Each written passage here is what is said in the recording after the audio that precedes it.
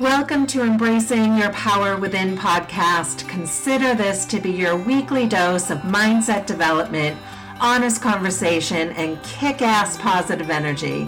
I'm your host, Cheryl Barron. I'm a corporate executive, master mindset mentor, and career development expert. I'm here to help you step into who you want to be. We're here to dream big and make shit happen. We'll explore what's holding you back and how to overcome it. So let's get started. Hey everyone, it's Cheryl from Embracing Your Power podcast.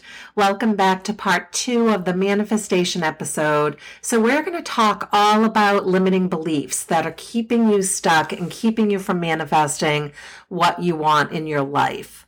So limiting beliefs are all about what you believe about yourself. So give that some thought for a minute and think about, what are you thinking about yourself? So give that some thought for a second. What do you believe about yourself? What do you believe about your strengths, your weaknesses, your abilities, your potential? There's a lot to unpack here, especially when we add money to the picture. So money is a whole can of worms, and those worms are wreaking havoc on your mindset. They are sabotaging you, and they're making things so much harder for you to reach your financial goals than needs to be. So let's call that can of worms what they really are. They're limiting beliefs. So we need to get rid of them. We need to clear out those money blocks so we can begin to shift our outlook to a more abundant mindset. So here's how we do it. We'll work through some of the most common limiting beliefs about money that every single one of us has faced at one time in our lives. So if we all do the work, we'll step over to the other side into financial abundance. So you guys, a self-limiting belief is really just a state of mind. It's a conviction or a belief that you believe to be true, and that also limits you in some way. So a limiting belief about money just says that your view is about you and money. These are money blocks. Some examples of limiting beliefs about money are, I'm bad with credit cards. Just thinking that sets you up for problems. That mindset can keep you from making good decisions, using credit responsibly. It's going to set you up to fail because you're already telling yourself you're going to have money issues. Another example, and this one is on a more subconscious level, I can't hold on to cash. If I have it, I'm going to spend it. It burns a hole in my pocket. How many of you feel that way or have said that? A lot of us. So what does this mean? It means that subconsciously you believe you're never going to have money. Other limiting beliefs about money are things like, I'm never going to make enough to save. I'll never get out of this paycheck to paycheck cycle. How many of you have said, I hate living paycheck to paycheck? As soon as it comes in, it goes out. I don't deserve to have more money. I'm bad with money. I shouldn't spend money on myself. I'm always freaking broke. Do these all sound familiar? So are you wondering how you know if you have a money block? I hate to tell you, but almost every one of us has a limiting belief around money deep in our brain. Things to ask yourself are, do I avoid money? Do I avoid talking about it, managing it, thinking about it? Does thinking about money or managing it make you anxious, sad, resentful, stressed? Do you ever buy something then regret it? That buyer's remorse, or resent having to spend money on something, an unexpected car issue or an unexpected bill or something that you didn't plan on that now you have to spend money on and you're resentful. Then you have limiting beliefs about money if you answer yes to any of those. So where do these limiting beliefs come from? They usually come from your money story. So your money story is how you learned about money as a kid. Even if you didn't think you were learning about money at 5, 6, 7, 8 years old, you were. Your overall money mindset is influenced by your money blocks. So no one is born knowing how to handle money, and most of us have made some mistakes along the way with money, and that's totally normal. It's a learned skill, and we really learn best by making mistakes. And yet these mistakes also create memories that we hold on to. And this is a negative bias. And this is because we give more importance to negative experiences than positive ones. Okay, are you all confused yet? Let me break it down for you. You just need to know that there are reasons for the way you feel about money and handle money, and it's part of something bigger. And we're going to shift it so it starts to work for you and not against you. So the good news here is that you can shift your scarcity mindset and your belief system. So let's dig into that process of how to overcome limiting beliefs so you can start to achieve your financial goals. So you guys, this is a process and it feels awkward at first, but you need to keep at it. It will absolutely be worth it in the end. So what you got to do first is recognize your money blocks for what they are. Call a spade a spade. First, you need to understand your money story. No matter what anybody says, your money story is personal. Your money story is deep-seated and it's developed as a kid. It's influenced by your culture and traditions and typically lives in your subconscious. Your parents play a big role in your money story. So understanding this will help you understand why you do what you do. It will connect the dots. For example, I have a friend that as soon as they get money, it's gone. It's spent. Within days, it's gone. And to me, doing this work, I had to ask her about it. And what I learned is that when she was young, every time she got money, whether it was an allowance or a birthday gift, whatever it was that brought some extra money to her as a kid, her mother would borrow it and it would never be seen again. So saving it was not an option. She learned early on that either she spent it right away or it was gone.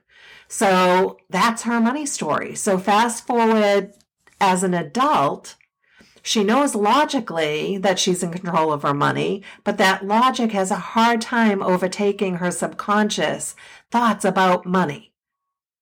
So as a result, she sucks at saving and has impulse control issues with shopping. So the good thing is, once this is uncovered, you can change it if you want to. So what was your feeling about money growing up? Ask yourself that. Did you hear things like money doesn't grow on trees? I know I did. Or you heard your parents arguing about bills. Did your parents buy you everything you wanted? That's another money story. When you bought something as a kid, what was your parents' reaction to it? You have to look at your story. So money blocks usually fall into categories. Money avoidance is one category. Believe it or not, a lot of us don't believe we deserve money. Some of us are so used to living without it that we don't believe we deserve it. Now, on a logical level, we know that's not true, but our subconscious believes we don't deserve it. So we don't go around saying to people, I don't deserve this birthday check. I don't deserve this bonus I got. I don't deserve this raise. It's not said to everyone, but it is a voice deep down in you that is quietly telling you that. Also, people who fall into money avoidance don't want to think about money at all. They may not open their bills or open their statements, and they don't want to because it creates stress and anxiety for them. This really just sabotages success. Or you're someone who saves every dime but doesn't go on a vacation, doesn't spend a penny, and maybe isn't enjoying the fruits of their labor. That's a money story too, because that is coming from a place of scarcity. You think it isn't enough. You'll run out and there isn't more that will come in to replace it. So you better not spend it. So those are people who may die with a full bank account, but have regrets and haven't lived. Then there's the money worshiper. Some of us think money is the key to happiness, that it solves problems. But this can be a trap because you feel that you have to keep buying stuff to fill a void and to be happy. Another issue is that the more you have, the more you spend. I've seen this over and over, and people think if only I had more money, if only I made more money, I'll be all set. I'll have savings. I'll pay my bills. I'll be set up. They don't. They just spend it. Money does not buy happiness. You have all heard of people who have won the lottery and they won, $1, $2, $3, $5 million, and with 5 years, they're broke. This is why it's never going to feel like it's enough if you're relying on money to make you happy and to solve your problems. It does not. Then there is money status. This confuses net worth with self-worth. People overspend to keep up a lifestyle. This is the old keeping up with the Joneses scenario. You spend on a lifestyle you cannot afford to impress others because it increases your self-worth. Then there's money vigilance. This is the most stable of the four. You believe hard work and discipline around money brings you more money. Yet, this can also lead to fear and anxiety and a lack of balance between spending and saving. So once you understand your story, your money blocks, you can do something about it. Start to use money affirmations, for example, to shift your mindset. I do this a lot, but I'm not going to lie. Money affirmations are strange at first, and I felt ridiculous when I started them. But they really are powerful. Several years ago, I unpacked my own money blocks and limiting beliefs and realized that for me, I never felt like I had extra money because I was always bailing someone else out. I was always the person that people came to solve their problems and to lend them money. My belief was money comes in and money goes out. And when I have extra money, something always comes up and it's gone. I 100% believed money was a limited resource for me. And I came from a very solid middle-class family. Both my parents worked and we lived a comfortable life. I didn't have really wealthy people around me, so I didn't know what it was like to have unlimited resources. So I never believed that having unlimited resources or being rich was for me. It's not that I didn't believe I deserved it. It was more like I just wasn't cut from that cloth. When I started making really good money, in the back of my mind, I believed that I was lucky. I believed that I needed to stay with this company I was working for because I believed I'd never make that kind of money anywhere else. I'm lucky to be here. I'm lucky to have this salary. I can't go anywhere else. I can't count how many times I said that. So I stayed with that company for 15 years. Well, guess what? I worked on my limiting beliefs, worked on my money blocks, worked on my mindset, and I left my job for another company. And I started off making a little bit less, but not by much. And again, I felt lucky to be making that kind of money at another company now. I wasn't telling myself, this is the money I'm worth. This is the money I deserve. I was telling myself I was lucky. Fast forward 5 years from starting that new job, I have had 3 promotions and I've more than doubled my salary. So here is where affirmations and the law of attraction and creating an abundance mindset really works. So I wasn't always my biggest cheerleader either. I engaged in self-talk now and again, and sometimes I was a little harsh. I had high expectations of myself, and it was all bullshit.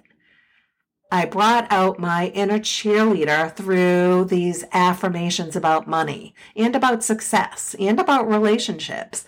Now, again, when I started this, I felt ridiculous. I wasn't sure how on earth this was going to work, how saying these things out loud, walking around my house was going to make any difference at all. But since I was already all in, I was going to try it. So I would say things every day like, I attract money and success. I'm attracting money right now. This one is my favorite. I'm a money magnet. I would say that over and over. It was posted on my refrigerator. It was posted on my mirror. I am a money magnet. I'm open to receiving all life has to bring me. Wealth continues to flow to me. I attract money easily and effortlessly. Find the ones that you like and say them every day until you're 100% believing it. Because remember, you need to be vibrationally aligned to bring what you want into your life.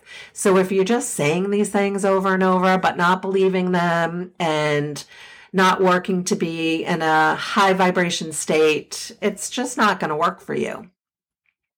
Some other affirmations you might like are things like, I am in control of my spending. My debt doesn't control me. I'm excited to keep my finances on the right path. I constantly attract opportunities in my life. I'm worthy of financial security. And when you're writing out bills, make a conscious effort to not feel stressed about it and not to have anxiety. I don't care if at the end of writing those bills out, you have $8.68 left. Every time you write a bill, I want you to reframe what you're thinking and start thinking, I'm so excited I can pay this today. I'm so grateful that I have the money to pay this. More money will come to me in my next paycheck. I'm attracting more money. But really feel and put yourself in a positive state when you're doing that. Otherwise, you're in a place of scarcity, and we all know that that does not create alignment. So choose whatever works for your limiting beliefs.